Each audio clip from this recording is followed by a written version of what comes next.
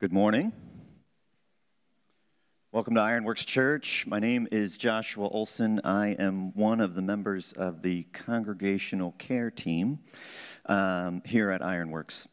We're going to be coming back to our series on David called A Sinner After God's Own Heart. Now, David is this eclectic character who's sometimes just absolutely infuriating and sometimes incredibly enduring. So, if you would please, let's listen in as the scripture speaks about the life of David. Please stand as you are able so that we can listen to God's word.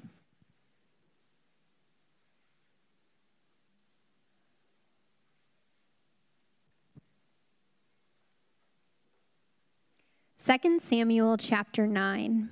And David said, "Is there still anyone left of the house of Saul that I may show him kindness for Jonathan's sake?"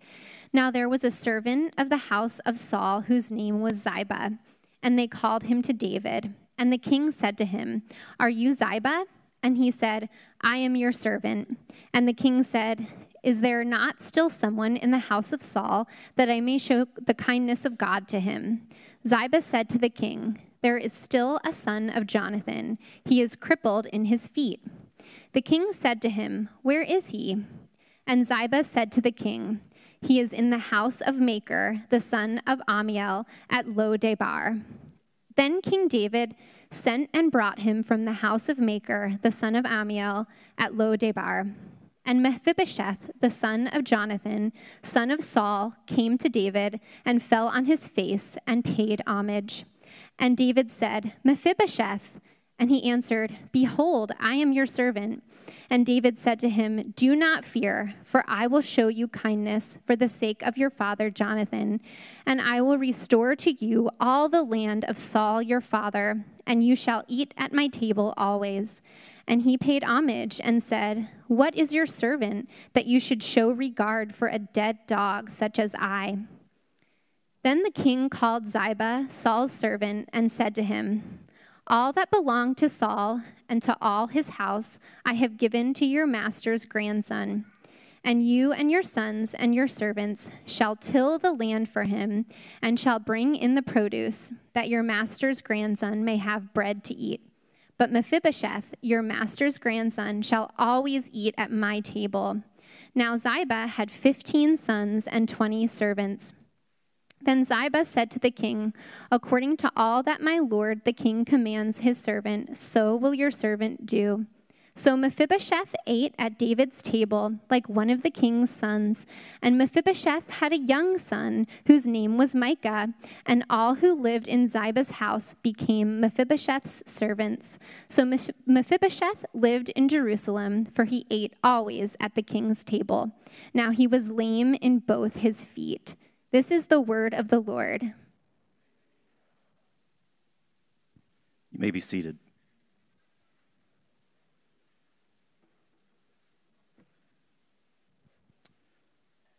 Let's pray together. Gracious God, we thank you for your word. We ask that your Holy Spirit now would illumine our hearts and our minds, that he might help us to understand what you have written here and how to apply it to our own lives. Help us, Lord, to see Christ and him exalted. I ask in Jesus' name, amen. On June 15th, 2015, Nadie Collier stepped in front of a camera and said to the person who had murdered her mother, "I forgive you. You took something very precious from me, and I will never talk to her ever again. I will never be able to hold her again. But I forgive you and have mercy on your soul."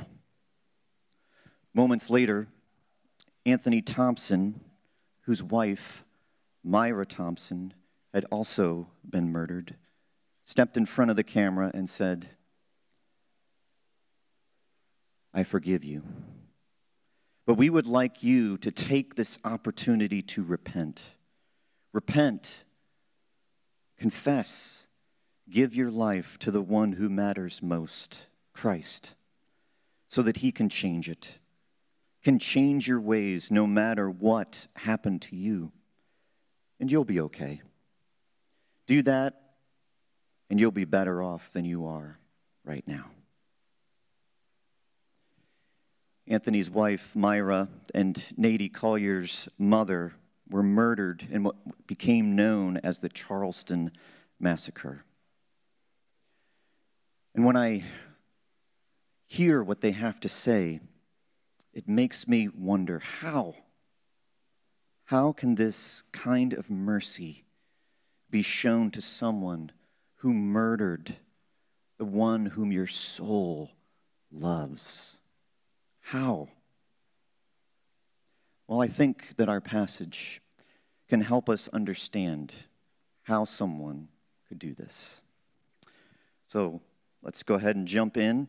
What we'll do is we'll break the passage down into 3 steps. First, we'll look at how David remembers Jonathan and his covenant with Jonathan. Secondly, we'll look at David's complicated relationship with Saul. And then we'll look at how David keeps his covenant with Jonathan.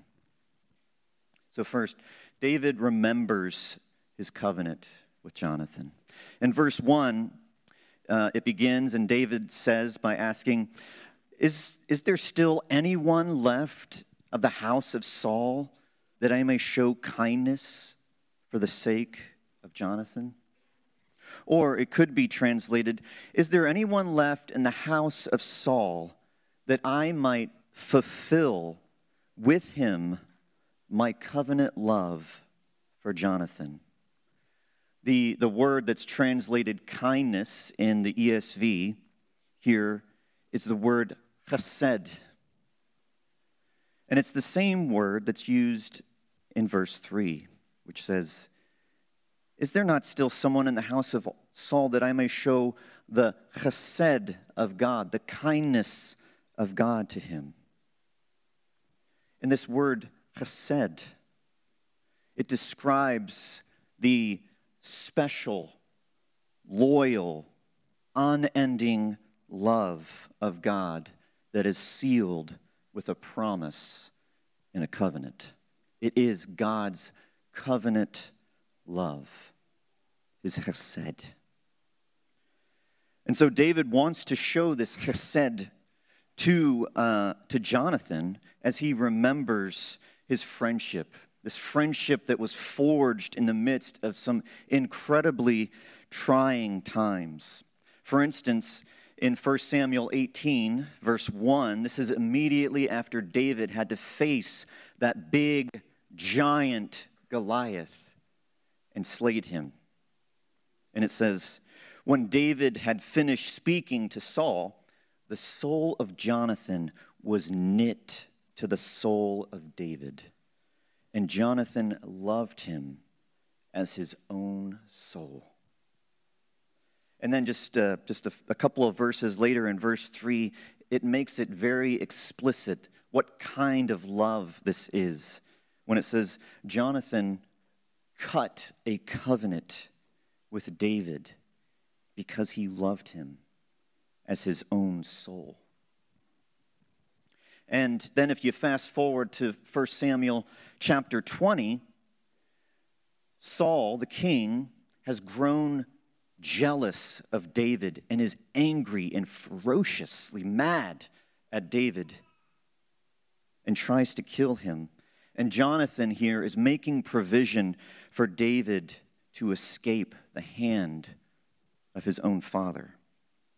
And Jonathan says to David, and may the Lord be with you as he has been with my father. And if I am still alive, will you not show me the covenant love of the Lord that I might not die? You shall not cut off your covenant love from my house forever, not even when the Lord cuts off every one of the enemies of David from the face of the earth. And David makes this covenant with Jonathan to show covenant love, chesed, to the house of Jonathan forever. Now, as we think about this covenant that Jonathan and David made to one another, it makes me wonder, how is it that we show this chesed nowadays? What are some examples that we enter into a covenant of love?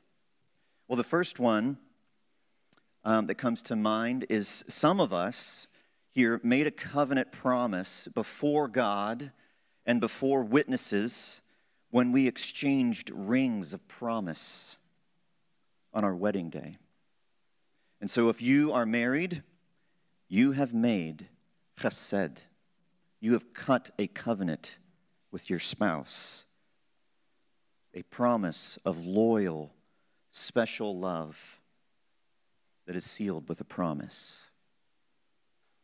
The other example that comes to mind of how we enter into chesed is when we stand here in front of the church and we make vows, promising to love and serve each other, promising to preserve the unity of the church.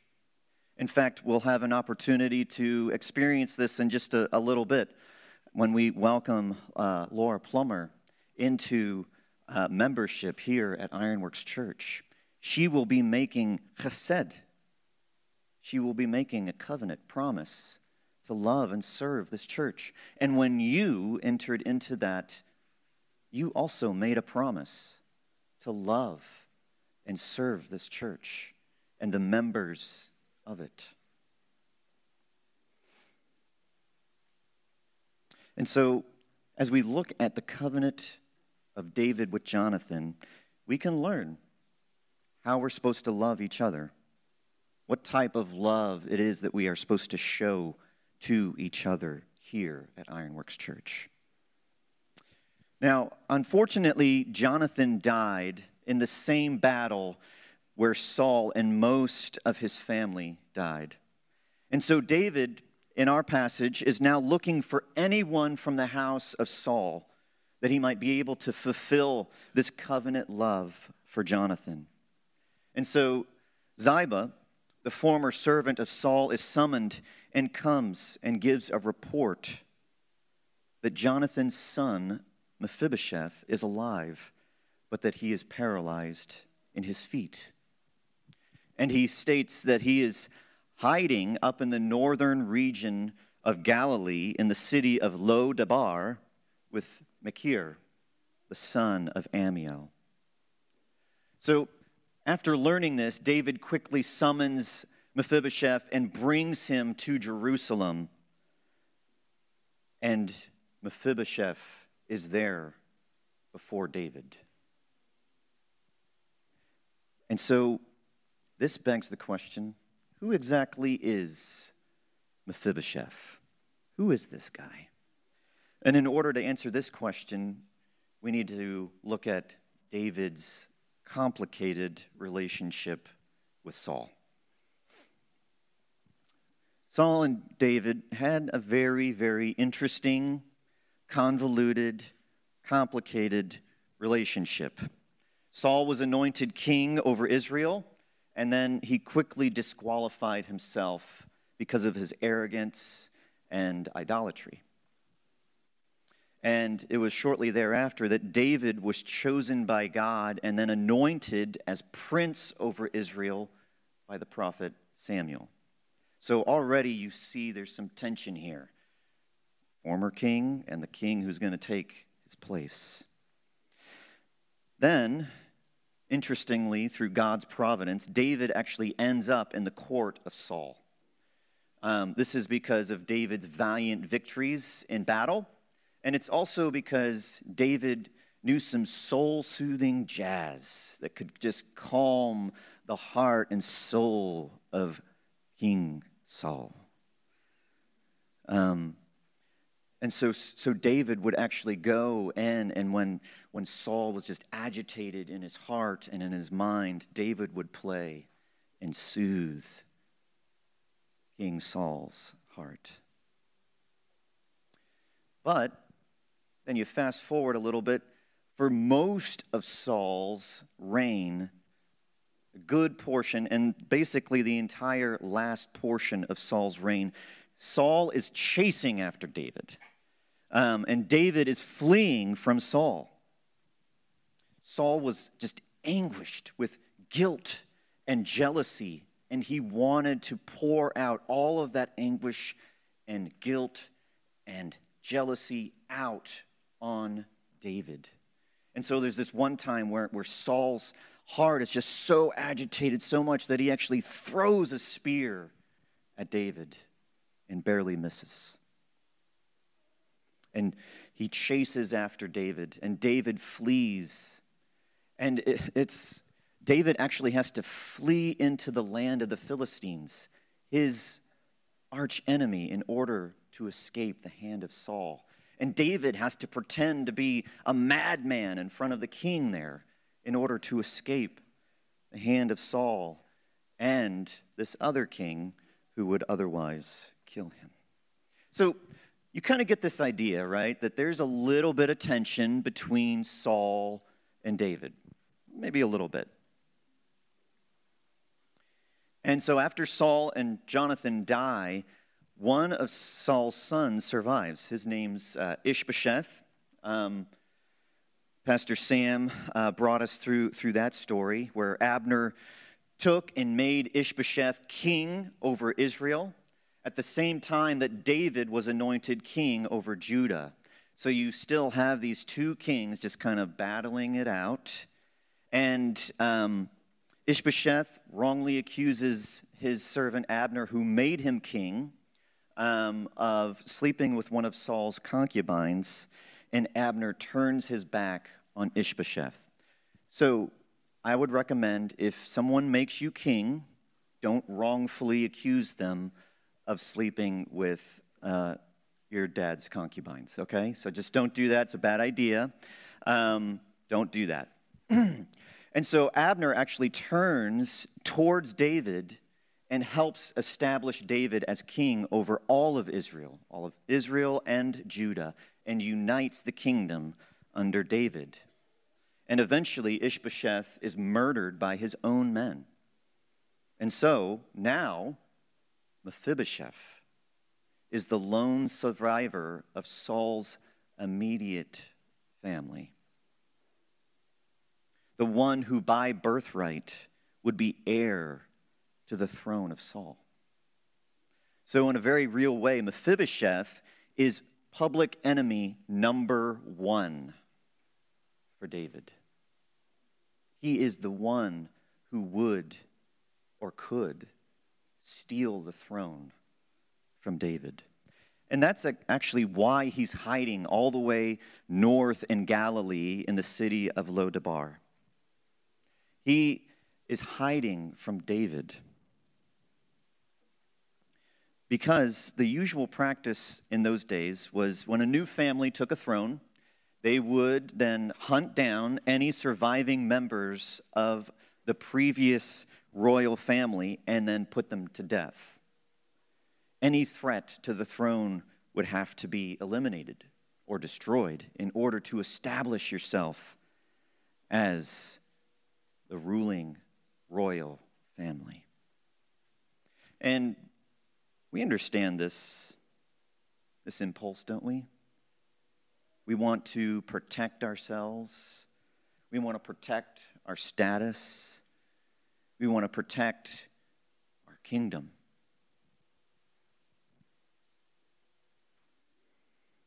And so, perhaps, here at Ironworks Church, someone comes in, they begin to steal some of your influence. Or your friends might become distant as they enter into new friendships. We might grow jealous, defensive, maybe even angry. Or you're having a conversation with one of the members and a social issue comes up. And they might say something that seems to you like they're attacking your very ideals. And so what do? We get angry. We want to tear them down. We want to prove them wrong. Or maybe just slowly distance ourselves from them. That's the usual way. But as we'll see, David is not your usual kind of person. He's not your usual kind of king. And that means that we should not be your usual type of people. Let's look at how David keeps his covenant promise with Jonathan. Mephibosheth comes before David absolutely terrified. He knows what happens to the families of the previous royal family. He knows what happens to the members of the family. And so he falls on his face and he pays homage to David. And what are David's first words to Mephibosheth? In verse 7, David says, "Do not fear. Don't be afraid. You do not have to be afraid. Why? Because I will show you kindness. I will show you chesed. I will show you the covenant love of God."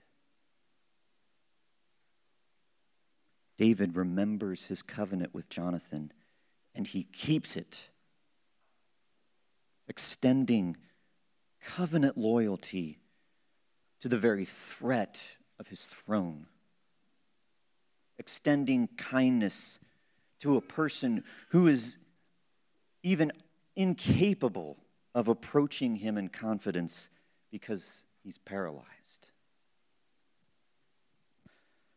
I love the way that Ralph Davis describes this moment. He says, David goes far beyond any bare requirement. David doesn't merely spare Mephibosheth's life, but he heaps goodness on him. He not only protects his life, but restores his inheritance. He not only saves him from the shadow of death, but he prepares a table for him. David's kindness, chesed, goes beyond survival to sustenance, to richness, to abundance. Mephibosheth is cared for by and with the king, and he will never have to face destitution ever again. So this begs the question, how is David able to show this kind of covenant love to Mephibosheth? How is he to give back the very land that he took away from Saul? A huge, huge gift that was costly to David. And welcome him into the royal court to sit at the table like one of his sons. How is David able to show this kind of love to Mephibosheth? I would argue it is because if you go back just a couple of chapters in 2 Samuel to 2 Samuel chapter 7, David himself experiences the love of God.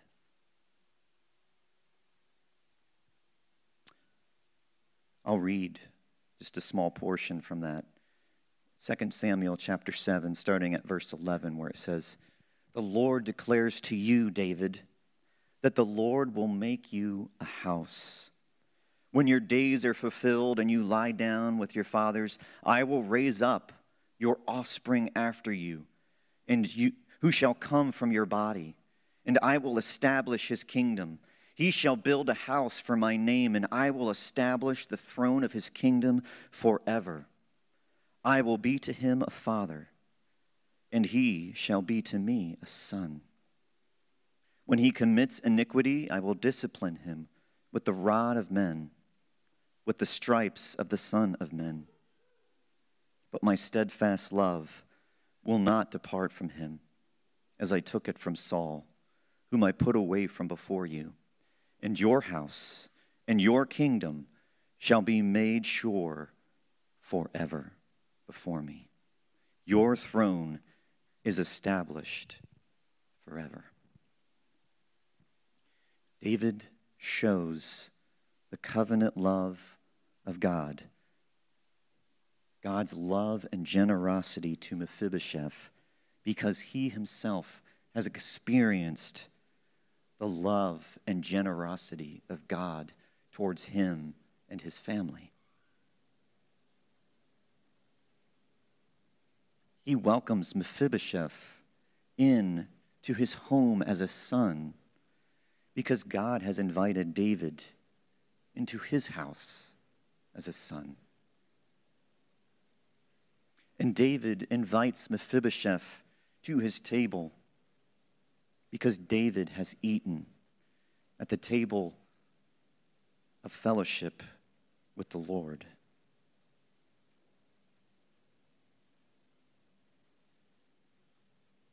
So how did Nadie Collier and Anthony Thompson show such incredible kindness and mercy to Dylan, the young man who entered their church sanctuary and murdered in cold blood their mom and wife?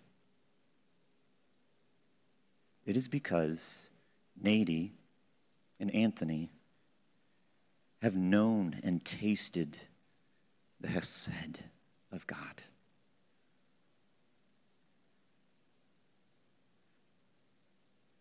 And God showed them love and mercy and forgiveness. And they know that the power of repentance has, when it comes and changes your life, so that you become a new person. So Ironworks Church, how can we show this type of love to one another, where when someone upsets you or sins against you here at Ironworks Church, you can forgive them? You can be generous to them. You can love them. Or when there's friction between you and your spouse, how can we show the kind of covenant loyalty that David and Nadie and Anthony have shown? Ironworks Church, it's because we have experienced the height to which Christ has gone to love us. We know the depth of the pain that Christ endured to show us mercy. We know the unending length of Christ's love that will never end. And that although you broke his covenant, and as Paul pointed out earlier, you once were his enemy, he has loved you. If you go back to this covenant that God makes with David, it says that when he commits iniquity, I will discipline him with a rod of men and the stripes of men. But Jesus never committed iniquity, and yet God judged him on on a rod as he hung on the cross and as he endured the many lashings when he was flogged for your sin.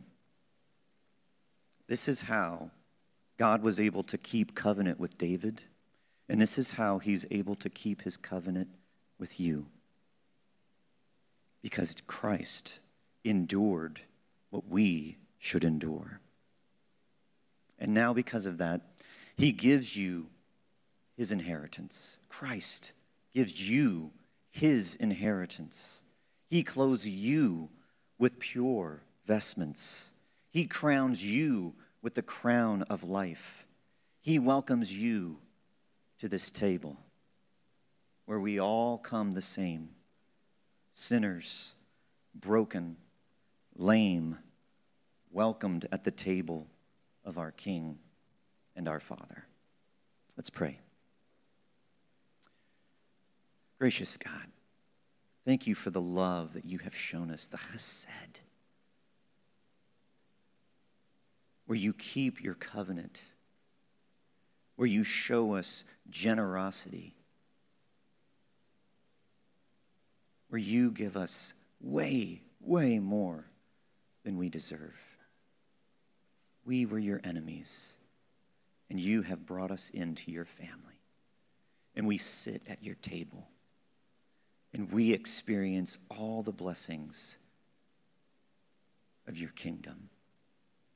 Lord, we thank you for this, and we pray, God, that you would help us as we have experienced this love, to love other people in this way. Help us to be like David to Jonathan. Help us to be like Nady and Anthony towards Dylan. Help us to love each other and keep our covenant promise. In Jesus' name I pray. Amen.